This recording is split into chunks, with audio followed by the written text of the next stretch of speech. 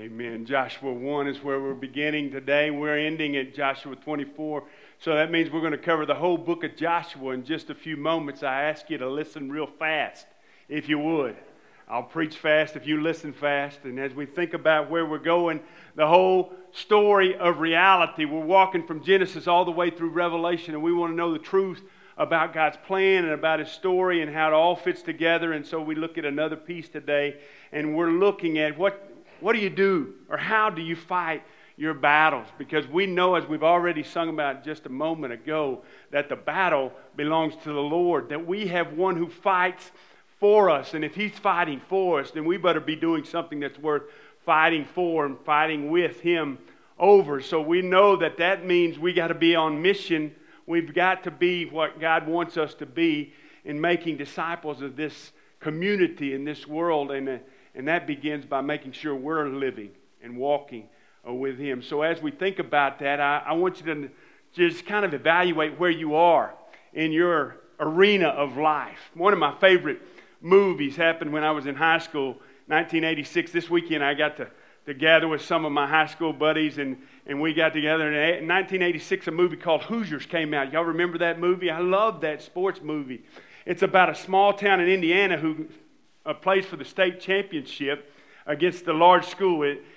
In the movie, it was Hickory, Indiana. In the actual life, it was Milan High School. 161 students in that high school going against the big schools that were 10 times larger than them in Indianapolis. And they played that game in Hinkle Fieldhouse, or Old Butler Fieldhouse. That was where the actual game took place, and that's where the movie championship game took place as well.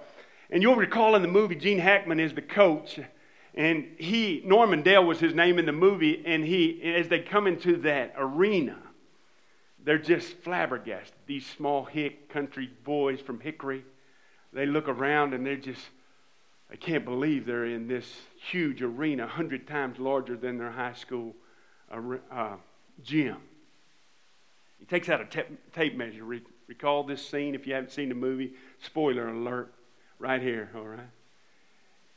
And he has the boys measure from the ground to the edge of the goal.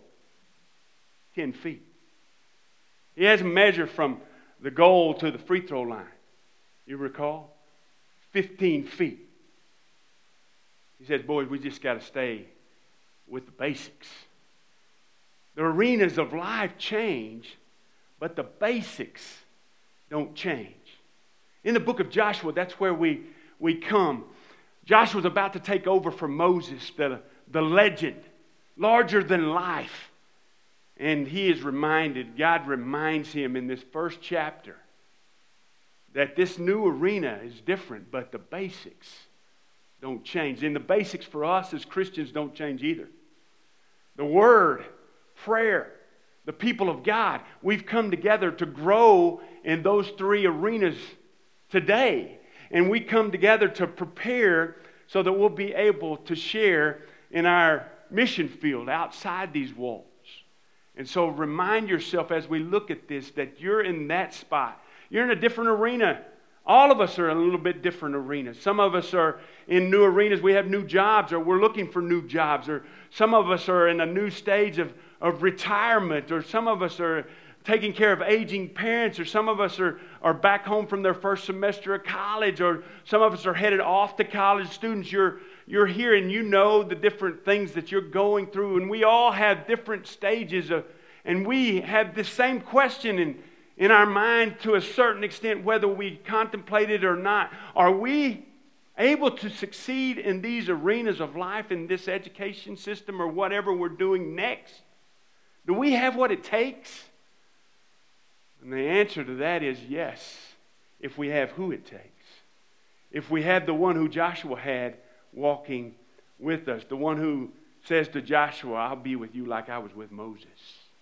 I will never leave you or forsake you. So I want us to read together the first chapter, not the whole chapter, just the first few verses of chapter 1, and stand in the honor of reading of God's holy word from the New Living Translation. It's page 181 in that black Bible if you need a page number.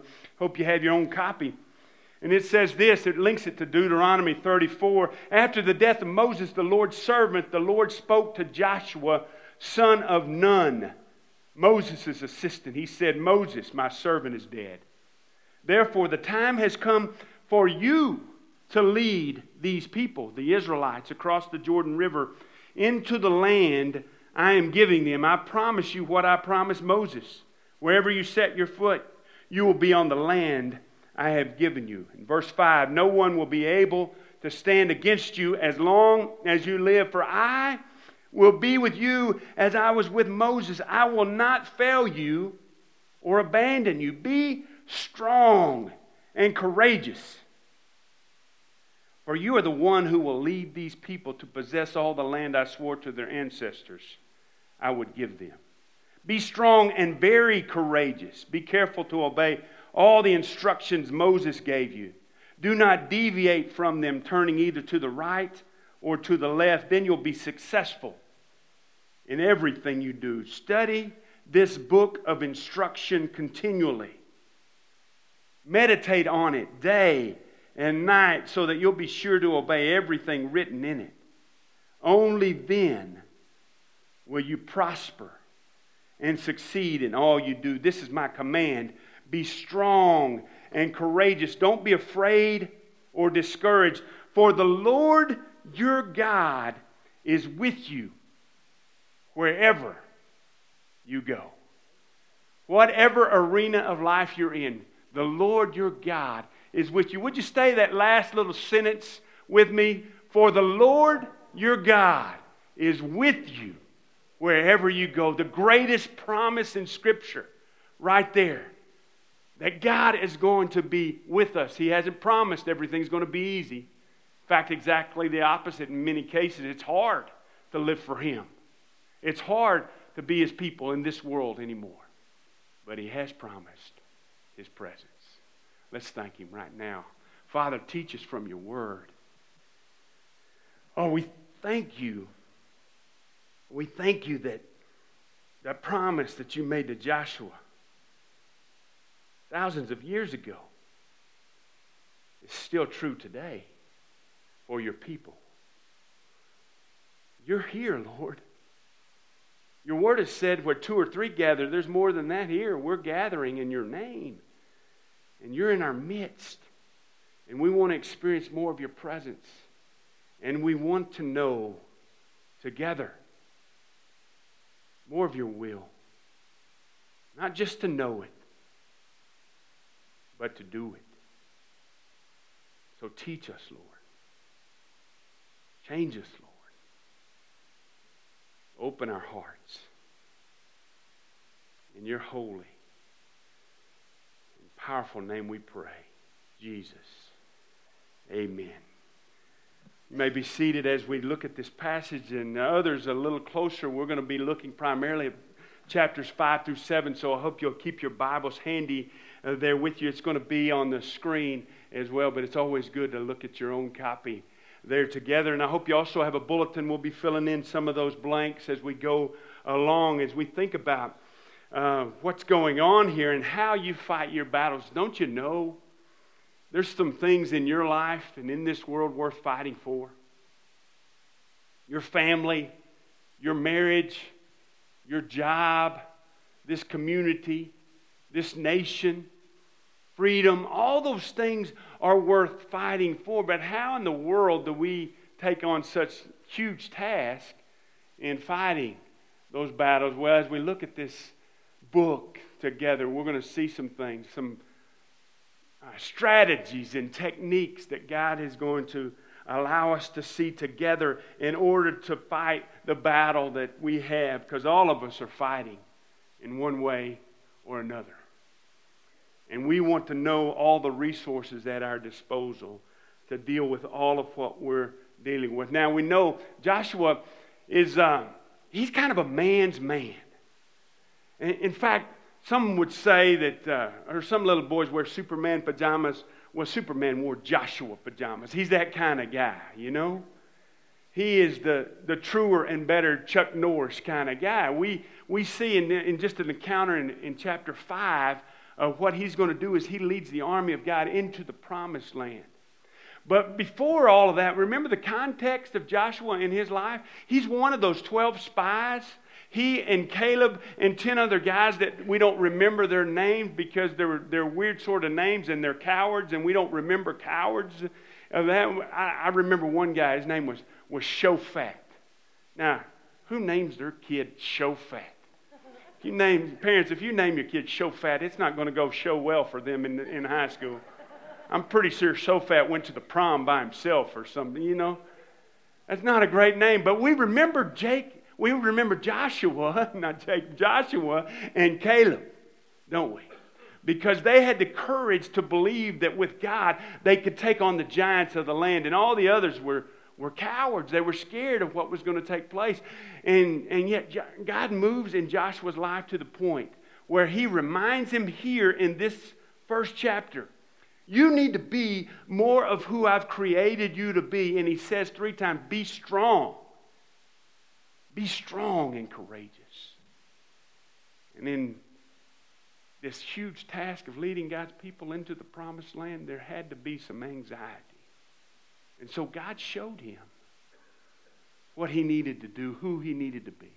Let's look at chapter 5 for just a moment. Here's an instance. The greatest or the biggest obstacle to taking it on the promised land was Jericho. Remember the story?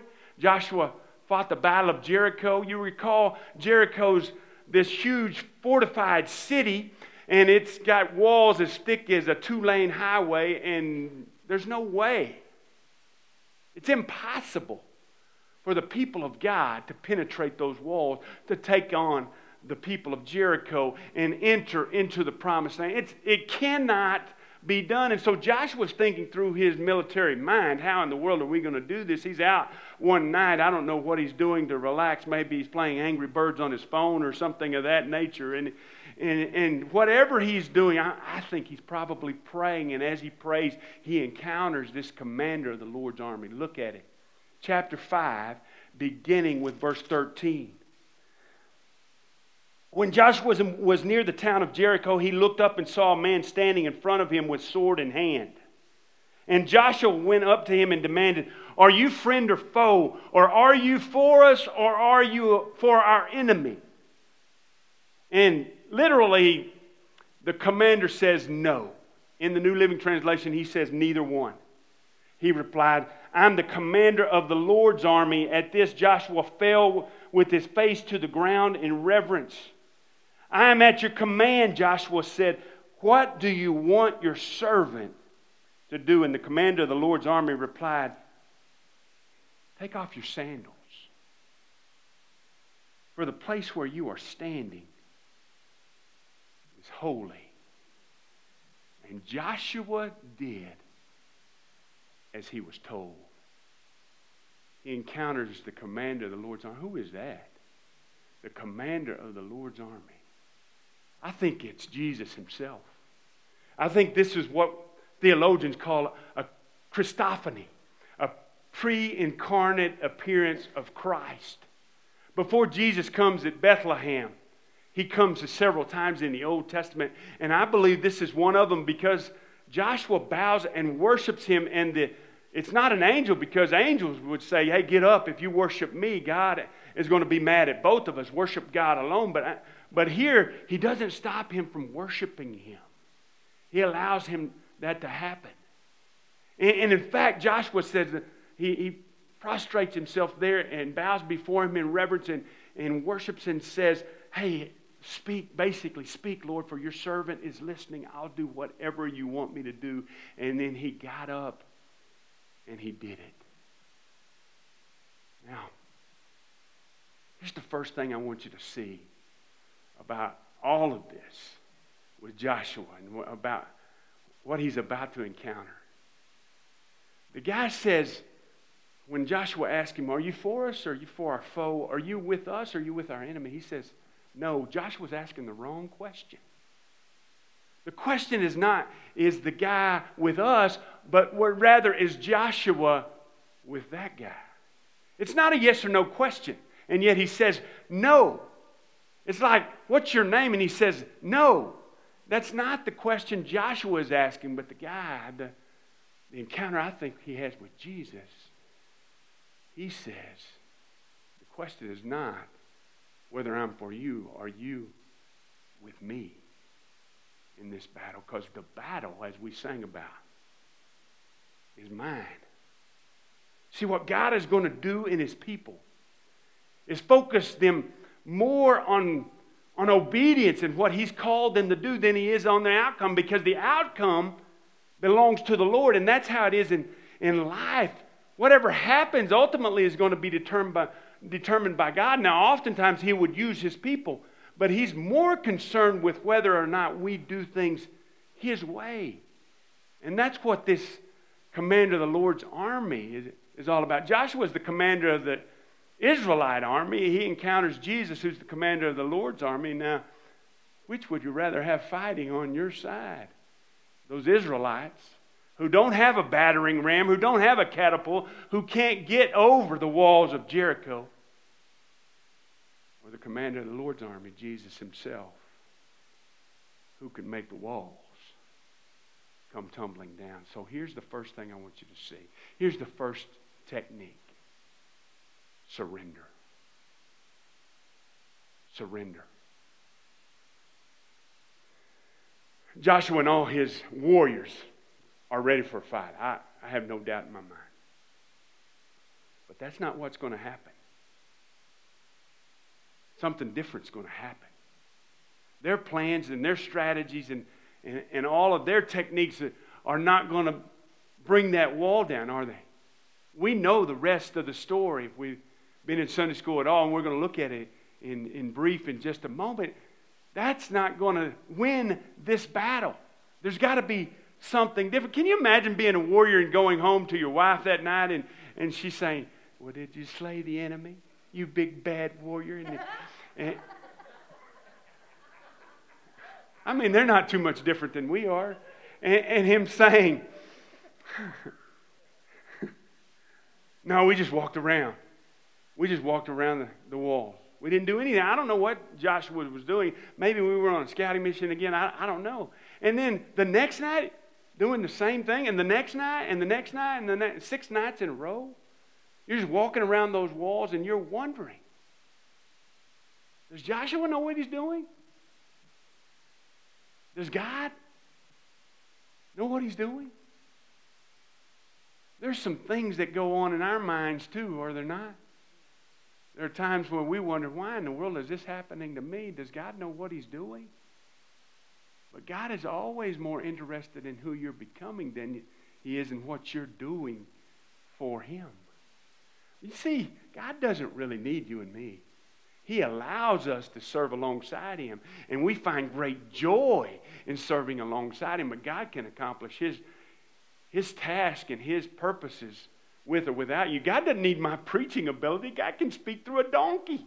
Can you imagine that? God, and He does oftentimes, and we think about. He doesn't need us as much as we need to be on board with Him and His task.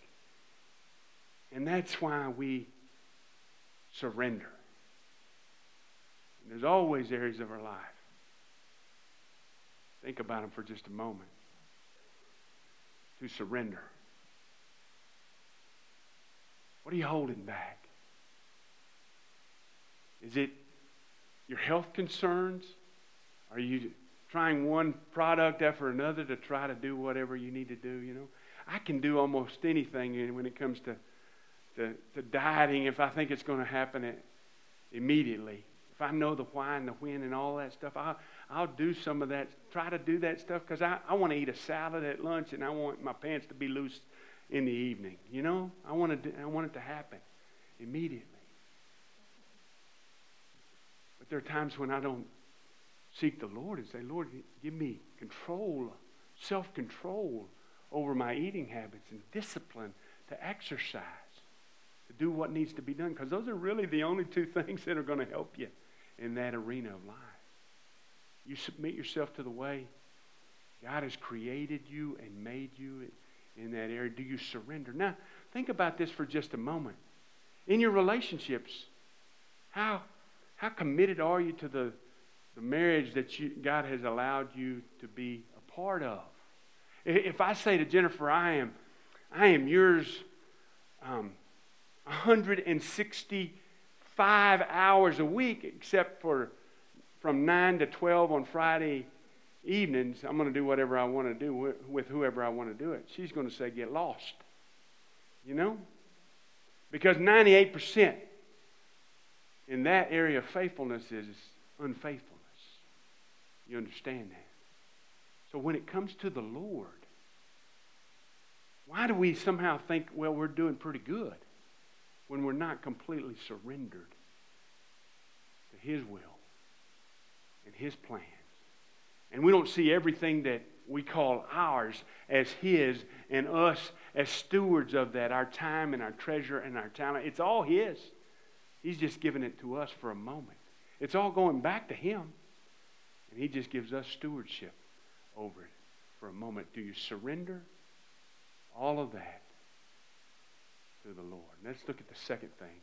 It's pretty crazy. These are pretty bizarre instructions. In chapter 6, we see now the gates of Jericho were tightly shut because the people were afraid of the Israelites, and no one was allowed to go out or in. But the Lord said to Joshua, I've given you Jericho, its king, and all its strong warriors. You and your fighting men shall march around the town once a day for 6 days. And then the ark of the Lord is supposed to go before them, and they go around once a day for 6 days, and then on the seventh day they go around. And on the seventh time they shout, and the walls come tumbling down. Do you realize how bizarre? We're so familiar with this story that we don't often really reflect and meditate on how bizarre this is. Let me just put it in a more common, up-to-date context. It would be like old Doug Duncan, who's the offensive coordinator, saying to his football team next fall, now here's what I want you guys to do. I want you to come to the line of scrimmage, and I want you to hold hands, and I want you to sing Kumbaya. We're not going to run a play. That's what we're going to do. We're just going to skip to the line, and we're going to enjoy. And then when the other team falls down laughing or making fun of them, then we're just going to run right by them. You see that? Nobody does that, right? That's bizarre. This is bizarre. These are not good battle tactics. The people in Jericho, they're all shut up because they're afraid of all this mass number of Israelites who are out in the wilderness who are about to take the promised land. But when they see them marching around, I can just imagine they're laughing at them and spitting at them and throwing stuff at them. What are you doing, you sissies? And all that stuff, you know. And the walls come tumbling down. In an instant, God's people move in to the land that God has given them. God knows what He's doing even when we don't. So the second thing, the second tactic to do battle in whatever sphere you're in, whatever arena you're in, is courageous obedience. Do what God has called you to do. And you know that He's called you to do it. You see what He said way back in chapter 1 to Joshua is that this is the book of the law. Do not let it depart from your mouth. Talk about it all the time with your family. Talk about it with your friends. Talk about the book of the law. And meditate on it day and night. Think about what the Word says so that you'll be careful to do all that's written in it. Obedience. You see, there's things in the Bible that we know we ought to do and ought not to do. And let's just start there with the truth that we've already attained. There's lots of things we are confused about in the Scripture, but there are lots of things that we know. And so just do and live up to the truth that you've already attained, already know you are to do. And we can't fully even do that, can we? We need help. And the good news is there is help. Help from the Lord.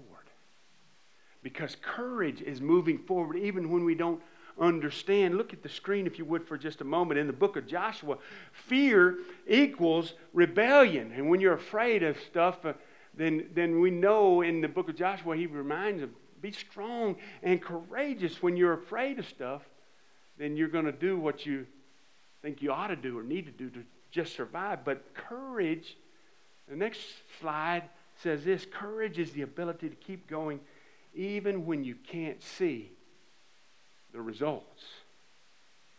Because you know God is faithful. It's not Joshua who's so great. It's not Joshua that we worship, but it's the one who's with Joshua. You don't always see how God is working things out, but you know and you trust, and I do too, that He is and that He will. And when you look back, that's where we see God working oftentimes, isn't it? Hindsight, we see God, how He's worked things out. We stand amazed and we remember. We can trust Him for what's ahead because we've seen how great His track record is in the past. That's where we are as we study this, as we look at this. But here's the question. What is it that lies ahead that you might be afraid of, that keeps you from obeying what you know God is calling you to do? There's all sorts of things that you know might need to happen. Young people, maybe a relationship that's dragging you down needs to end, or maybe you need to come clean about some sin in your life, or maybe there's a hard conversation you got to have with someone you love. I don't know. Maybe the next step for you is tithing in your finances. You just trust God, as Malachi says. Test me at this. See if I won't throw up in the windows of heaven. Try me at that. Maybe there's a point in your spiritual walk you've got to take the next step where you've never really made a public profession of faith. You need to acknowledge the Lord before people so that He'll acknowledge you before the Father. If you ever been baptized and made that public declaration, maybe that's the next step. Or maybe a small group of community.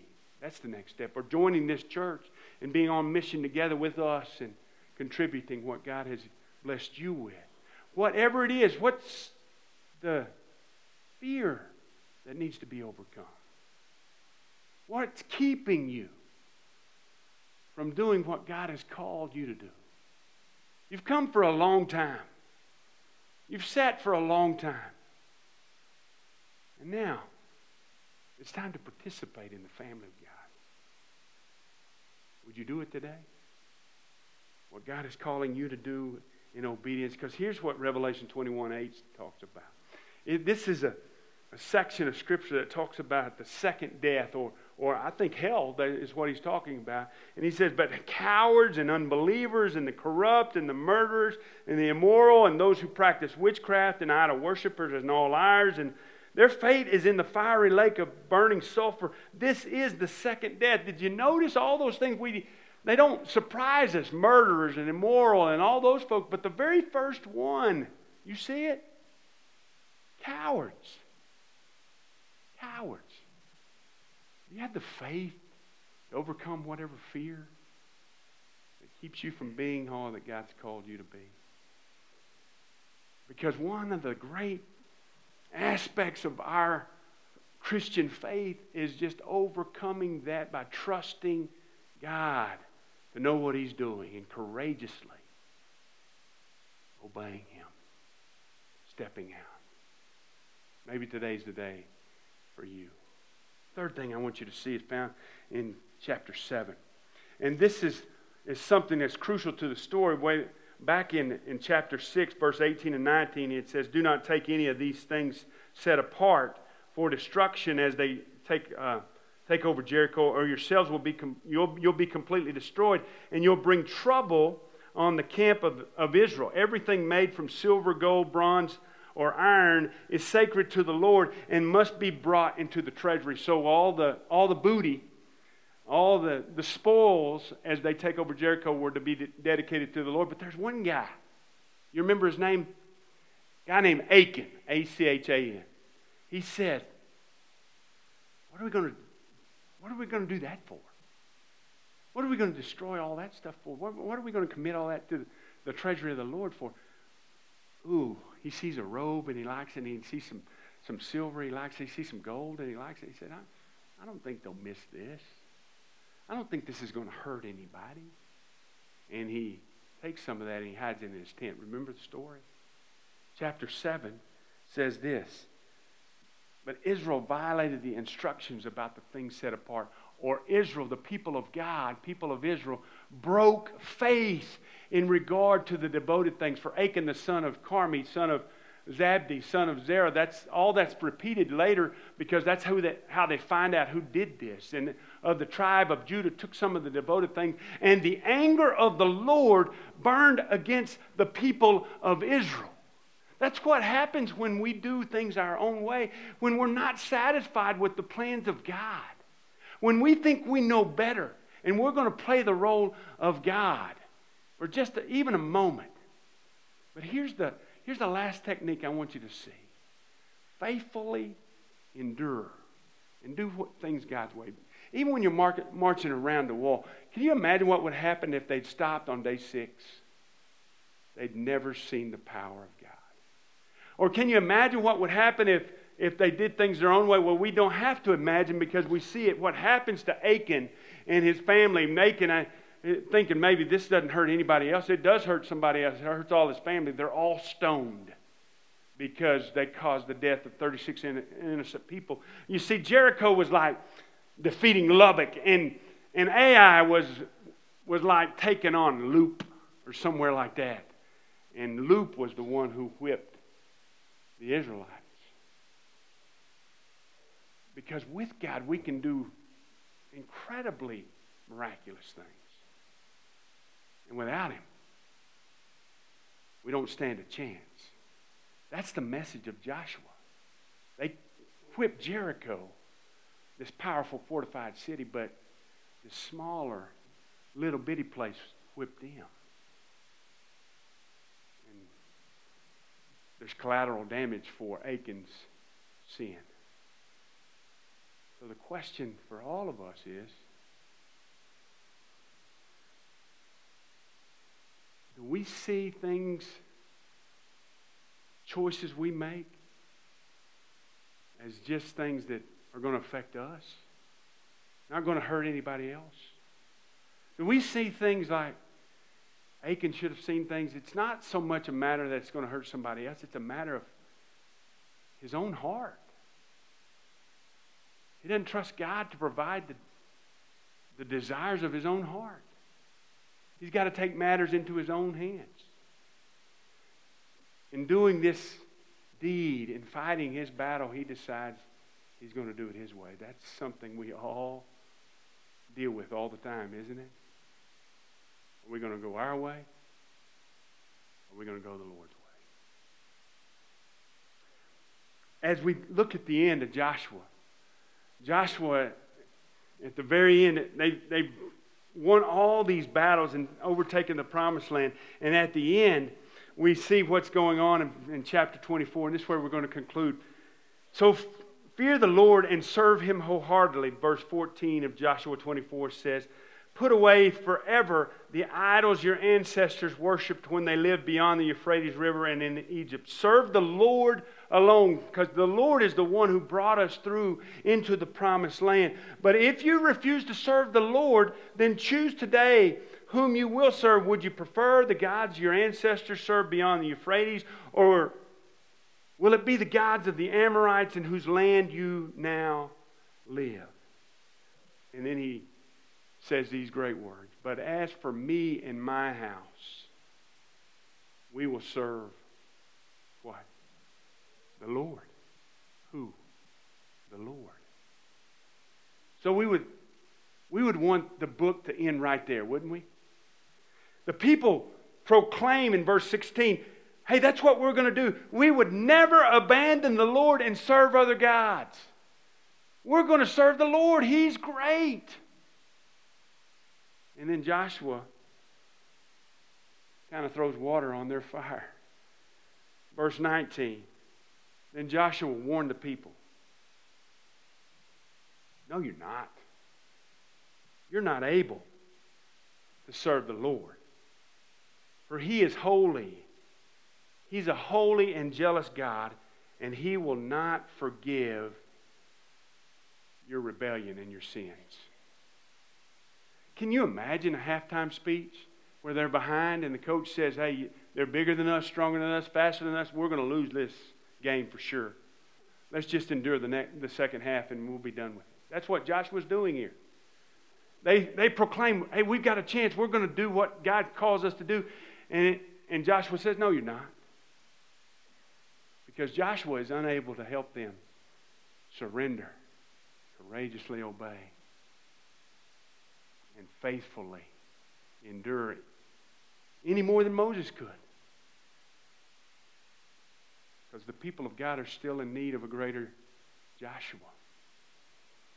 And the truth is, it's not one who causes the walls of Jericho to come tumbling down. It's one who causes the walls of condemnation and sin to come tumbling down. And it's not Joshua. It's the New Testament Joshua. You know what Joshua means? God saves. You know what Jesus means? God saves. The one who saves his people from their sins. And so there's a new Joshua coming for the people of God, and there's a new Joshua here now for the people of God. And now the choice is ours. Who will we serve?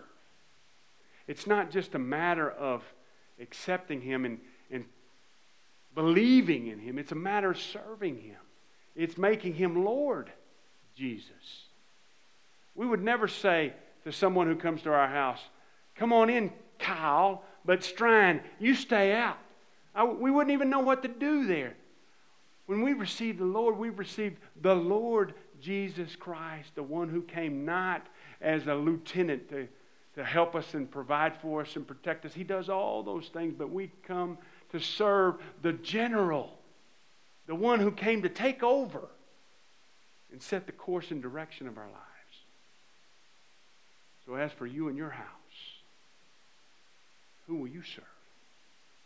Who will you make top priority? Who will you fall down and worship? Let's pray together. Father, we need you. We thank you for what you've done for us. We thank you for your word that points toward Jesus. We thank you, Jesus, for tearing down those walls of condemnation. Lord, we know that there is therefore now no condemnation for those who are in you. And we ask, Lord, that you would remind your people of that. And that you would give them courage to respond as you lead them right now to the next step of obedience and faith. Lord, we pray as you told Joshua that we would be the kind of people who are strong and courageous, not because of who we are, but because of who you are, Jesus, and what you've done. We have no right to come before you, Father, apart from him. But because of him, because of you, Jesus, all walls are torn down. All curtains of separation are torn. And we look to you. We need you, Lord. We need you every hour. We need you this hour. So I pray that your people would respond. If there's somebody in this place who doesn't know you, that today would be the day they cross the line of faith, admit they are sinners, believe in you, and choose to follow you. Jesus, I pray that for the people who believe and the people who have made that public commitment, that they would take another step of baptism, or joining the church, or joining a small group, or finding an area of service, or look into how they can contribute and build your kingdom, reaching their oikos. They'd not give up, but they'd faithfully endure. In the power of your strong name we pray, Jesus.